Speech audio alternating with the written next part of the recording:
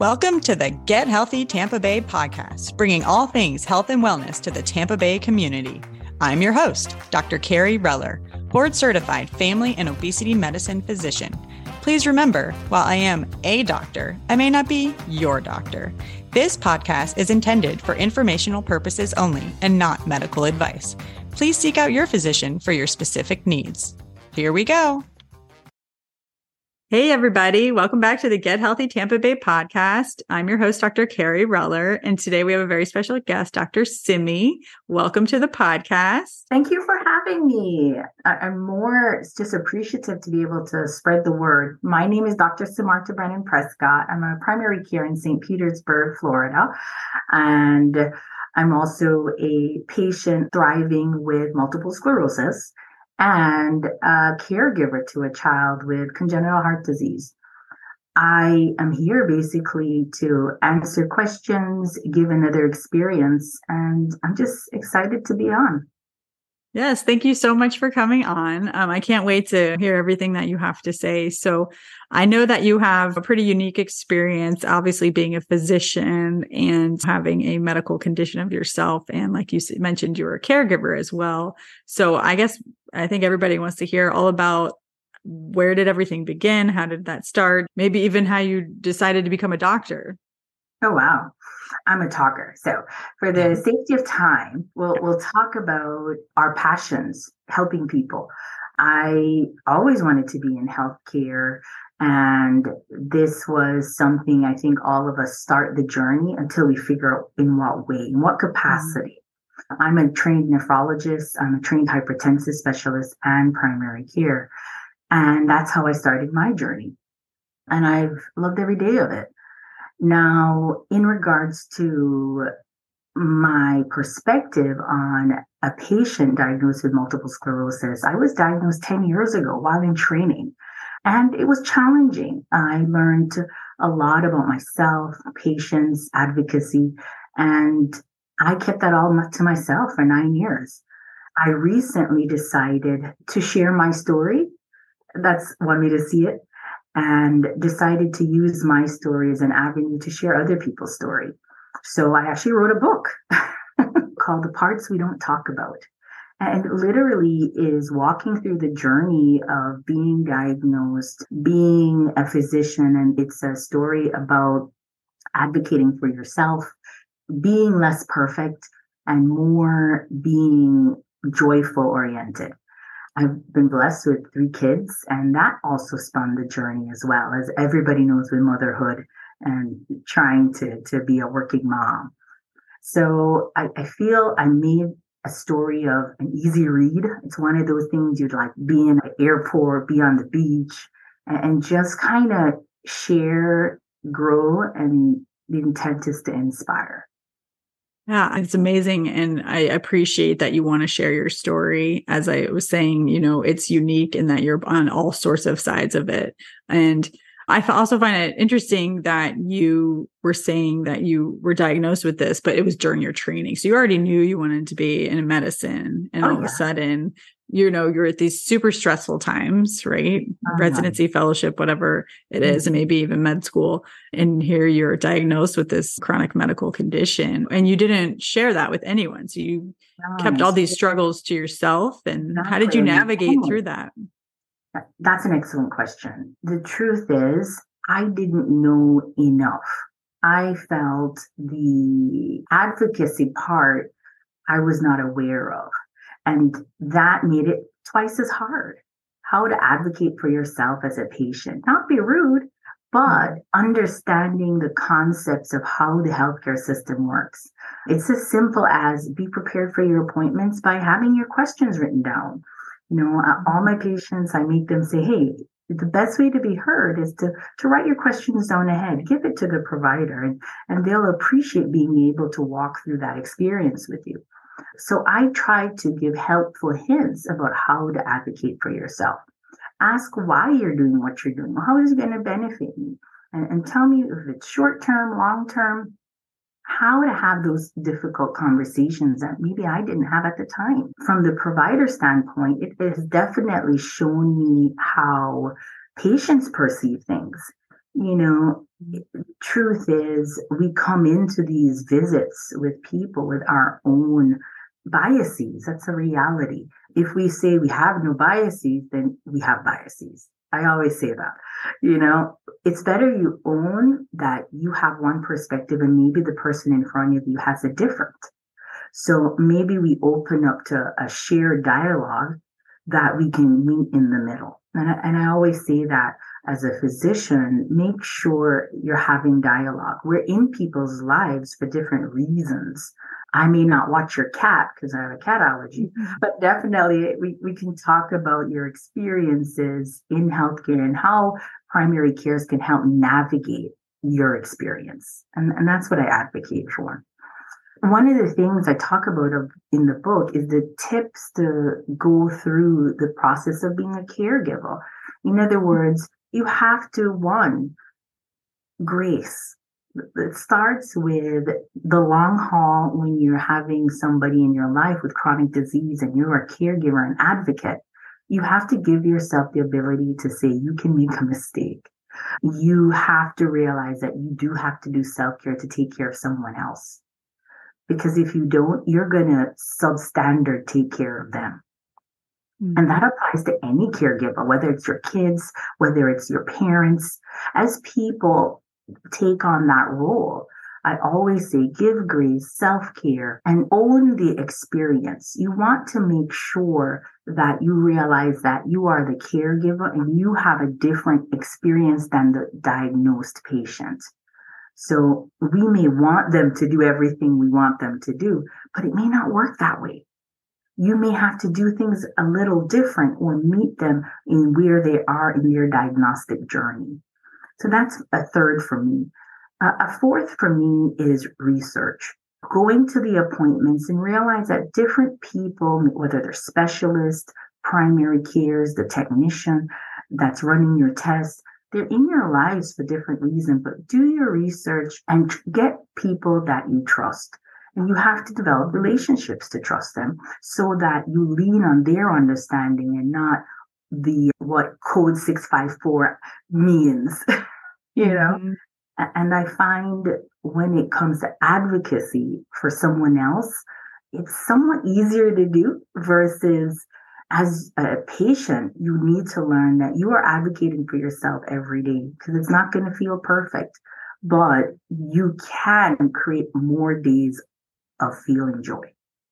Yeah, I really think that is super important for patients to know that they can advocate for themselves, right? And they need to find the doctor who's willing to listen, right? To know what they are trying to express or the symptoms that they're feeling and how they can understand their problem. I think that's super important. A lot of people will come and they just want the medicine. I'll just do what the doctor says, but it really would benefit them to understand the condition a little more. Like when I have a patient in there, I'm just explaining labs or something. I might use, doctor speak, but I'm really explaining to them, why am I doing this? Why am I checking this? What does this mean? Not just all the labs look good. See you later. Here's your medicine. So I feel like finding the right person for that is very helpful too. And then advocating for yourself, meaning like, okay, so why do I need this medicine? What does this mean? Is this forever? Like, is it going to hurt or anything like that? I think that's really an important thing that you pointed out.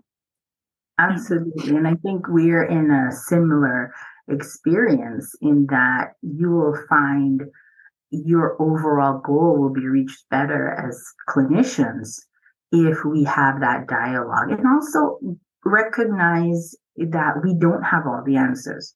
I'm the first person to tell you I know what I know, and I'll tell you. I'm the second person to tell you if I don't know it, I'll find out. Yeah, exactly. I'm like, okay, well, I might not know this answer. I will go look it up or else get you the person that will know the answer and send you to them. Correct. So absolutely. Yeah. I think that's a huge part of navigating the healthcare system and also recognizing that no two people are equal. And you have to realize that, like you said, finding somebody, because you may have a good relationship with this doctor, it may be a different fit for someone else. True. So it's not necessarily that the patient's bad or you're bad. We like these finite words, but it may just be the fit. Maybe you finally found somebody that fits your way of communication, fits your way and need. because we're all different. And you may stay with that person and go, hey, man, this is who I want. This is my guy. This is my doc. But it may mean you may need something a little different for someone else. So I think being open to that is huge as a patient. And I've done it, and I've found it opens up so many worlds. You brought up a huge part about patient engagement. You're right. We want them to be engaged, but we also want to be able to know what level they want to be engaged in. And we advocate for engagement because it connects them more real time with what the goals are. Like, okay, why do I have to get my sugars good? Why do I have to get a little weight loss on? Because it's going to help this bigger picture we're trying to paint for them. And I think that's a big part of what we both do. Absolutely. Speaking of that, so you practice primary care and nephrology as well. So that's the doctor of the kidney. And that's not totally normal, I think. So how come you practice in that way on the provider side? Well, I think my story is a little bit unique in the sense that I did nephrology for several years. But then I had a change in life, meaning between the diagnosis and now I have 3 little kids under 3. No longer being in the hospital at 3 a.m. was so fun. So I had to pivot.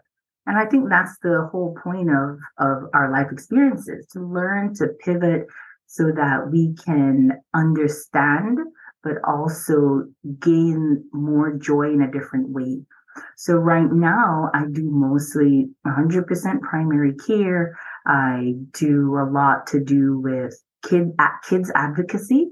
So I go into Pinellas County Schools, our local school district, and I talk about getting into healthcare.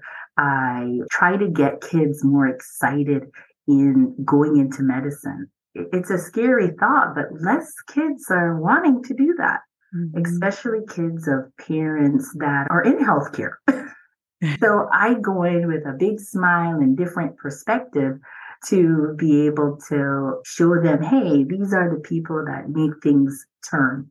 And recently I actually did, for the American teacher locally, I did a who's everyone in the office presentation, because we know the doctor doesn't make the entire experience. If nobody answers the phone, it doesn't matter who the doctor is or how good they are. Yeah. The point is, we have to advocate for this system has somebody who answers the phone. There's a medical assistant. You may have a care coordinator, case manager, social workers. So I try to advocate for kids knowing more about the system. And I have a lot of them go, well, my mom's a nurse and she comes home at this time. and I say, well, it's because it brings her joy. Another kid was like, oh, my mom's a medical assistant, and the smile on his face to be able to say, my mom does something important. It was worth its weight in gold. And that's what I try to do with my focus, is getting into niches that can bring other people joy and people loving healthcare a little bit more. Yeah, that's super important. I feel like to include everybody's on the team and the patient gets served by the whole team. It's not just the doctor. And I think it's great that you're teaching the kids that there's other physicians out there that do work together and help the patient and see the patient and get the job done. So I think that's great. How did you see like certain biases or anything going through the healthcare system as a patient? Like, what did you encounter? So a couple of things I always advocate for is biases I saw were more related to what people's expectations were. A lot of people, the most common words I hear is, but you don't look like you have multiple sclerosis. So then the question is, what does somebody with multiple sclerosis look like? So a huge advocacy for me is educating and re-educating. I remember the first patient I saw when I was in care, and I've been practicing now for 17 years. And my first patient was a Caucasian female in the emergency room. And the truth is multiple sclerosis can affect much wider range than that now. We know you can have kids diagnosed with multiple sclerosis from as young as 16. We know you can have adults into their 50s diagnosed. So the age understanding has changed. Other things is the racial. A lot of people who went through med school was, okay, MS is a Caucasian female disease. Well, there are a lot of people of different racial backgrounds that have multiple sclerosis, but if you don't know that, you won't think of it and you won't investigate it. Mm-hmm. I admit I don't remember any ethnic parameters for multiple sclerosis at all. And that's what I do. I really found my niche in saying, hey, it's actually quite common. Yeah. And as primary cares, we don't see everybody. We see our niche and maybe our patient population. But there is actually quite a bit. I just went to a conference 2 months ago for Black women with multiple sclerosis. Like, that's very specific. Yeah. And it was over 200 women attending. So from all over the country. And the point is, through those experiences, I've learned you can create ripples by just sharing. Now we can think of it. Versus when I was first diagnosed 10 years ago, it just wasn't something, we didn't have all this, podcasts and the global experience to be able to share and grow. But it creates ripples. I truly do believe that that's a part of my purpose in sharing my story. It's to advocate for others, which I think we all do, right? We got into this, and to honor that, I think I could play a role differently. Awesome. Yeah, absolutely. Another question as the caregiver side now. So did you encounter anything with being a caregiver to your son with congenital heart disease, like anything in the healthcare system? Mm-hmm. I always tell people, I was unfortunately entered into the world of a child with congenital heart disease. Nobody wants that, really. Mm-hmm. But the reality is it's changed my life tremendously for the better. My son, who at 20 weeks ultrasound that was diagnosed with congenital heart disease, and it was one of the T's. We always called it in med school. And what that means is it's the ones that make kids blue. That's all we remembered, it's tricuspid atresia. So what do we really know? What do we understand is very different when you're dealing with it on a day-to-day basis. So I had no idea at birth what to expect. And we all have choices to make, but I see him now. He's 7 years old, rambunctious. He plays soccer like everybody else. He is thriving. And he's one who teaches me a lot about thriving and advocacy. Is there bumps in the road? Of course. He's had 2 open heart surgeries, 1 cardiac arrest. He's had it, and we've overcome it. And it tells you a lot about the resilience of kids. Children don't have the PTSD parents have. And that's a good thing. Yeah. I say the decisions I made now, I honor them. And I know as parents with kids with chronic disease, whether it's cystic fibrosis, whether it's a lung disease, it's a journey and it is hard.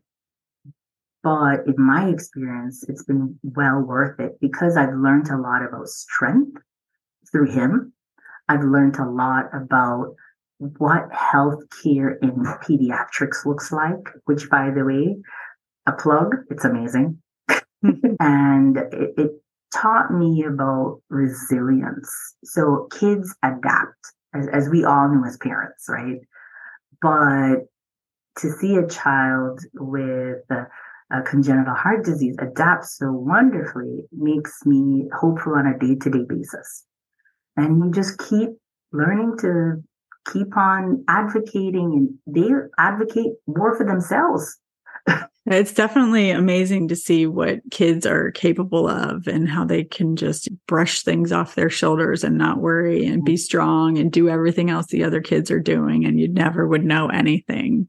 It's kind of amazing. Absolutely. And I think that, like you were saying, kind of the pediatric profession, I think they get to see a lot of that for the kids that were sick and overcome something. And I think that's very rewarding. It's really nice. Do you do pediatrics too? No, No. I Okay. do not do pediatrics. I'm humbled by their work. Yeah. So another thing you mentioned, like being the caregiver, I think it was something really important that I know a lot of like my patients struggle with is, really not just complete, you have to give yourself your all, right? But also that whole self-care idea. Like you really can't take care of someone else if you're not taking care of yourself. Is there any like struggles that you had with that when your son was younger? Absolutely. And I think we have it day to day because we're still caregivers, right? And I always say the key tips I would give is we want people to lean into social groups. I'm a big advocate for following with your doctors, getting good recommendations, getting a team behind you to take care of a chronic disease adult or patient, even if it's your parents. You want to get a good team behind you. The other thing you want to do is realize that you're not alone. And we all kind of feel that we are when we're the caregiver because we may be the direct caregiver. But the reality is you want to lean in on all that help you have. And that help might be the medical, or it may be social groups like their associations for congenital heart disease, check their websites a lot. Other things I do to help myself is social media groups. Book moms are the thing now. But it really helped in regards to small things like, okay, I have to get a child in a diaper and oh, I need a button, not a zip. Thanks, mom. So it's that kind of perspective that gets you learning, not just surviving, but thriving, because now you're going to go from the physicians helping you about the education of the disease, but how do you get that child to reach a maximum potential? How do you get grandma to be living safely, but independently? Where do you get that navigation? And that's where you have to think of it. And that's what I share with patients. Yeah, the social support is super helpful, like whatever way it has to be in person. Like you going to a conference for yourself is a great example too. But I mean, I think that for the caregivers too, it's typically some sort of association that can exist to help people and answer simple questions or meet someone in person. So I think reaching out and finding those groups is definitely a great idea. So what were you saying about the research, like patients should do research on basically their medical condition or anything else? Or I found in my perspective that one of the biggest challenge for me was learning that when we get diagnosed with specific diseases like chronic diseases, whether it's autoimmune or like chronic diseases that really change our independence or perspective, we grieve. And they're like, what? Yeah, you can grieve yourself. And a part of that is understanding that shock and denial. Shock and denial is a part of the subsets that lead to a lot of people recoiling and not finding information. And I think the big advocacy I do, because of my experience, is we want to work through that. And that's our mental wellness. We want to make sure as we're going through grief for ourselves, we are educating ourselves from the right resources, whether you're going to medical associations, you're going into chat groups. I joined support groups locally. And the idea is a lot of times when we're in that denial phase, we will go, well, I don't have that. That's not me. I mean, they think that. I have doctors. But the truth is, it's the grief process. We're in shock. And if we don't get past that, then we don't educate ourselves to be able to get to the point of acceptance. So we start bargaining, we start accepting, gets delayed, and we can go above and all through that grief process. I advocate for people educating themselves with the resources, with their physicians, their providers, and also with the resources that are now available. And bring it to people. Don't keep it to yourself like, oh, I heard if I drink that tea 5 times a day, it's going to cure my hair. No, you want to make sure you're talking to your doctors and go, hey, I saw this. This is my source. What do you think? Bring it to the table. And that's kind of how you contribute to your own education. And super important. Yeah, I like that. Definitely. I don't know about the hair thing, but bring it all in and bring your sources. I think that really does help too. Like, where did you get this information? Is it straight out of Google or what? I think that's a good point. So what else would you like to share with our audience today? If you want to connect with me beyond, I do have a website, www.drsimarta.com. That's DRSIMARTA.com. The book is available on Amazon, Barnes and Noble's, local library. Don't forget Audible now, right? And Audible. Good point. Good point. On the go, lady. The idea is you may want to get yourself a copy to hear my experience, or you may want to share it with someone else. I've had a lot of people who will buy it for, hey, that person I know. So reach out to me. I'm always available to share and grow. And yeah, I'm just happy to be able to share one story. Well, thank you so much for coming on. And you are a primary care doctor in St. Pete. So if anybody needs you, they can find you there too. Absolutely. I work through Optum Primary Care in the Northeast. Awesome. Thank you so much for coming on the podcast today. And everybody tune in next week. Okay. Thank you so much for listening to the Get Healthy Tampa Bay podcast, sponsored by Clearwater Family Medicine and Allergy. Please remember to like and subscribe to the podcast on your favorite podcast app and share this episode with your family and friends. We would also love it if you took the time to rate and review us on iTunes. See you next week.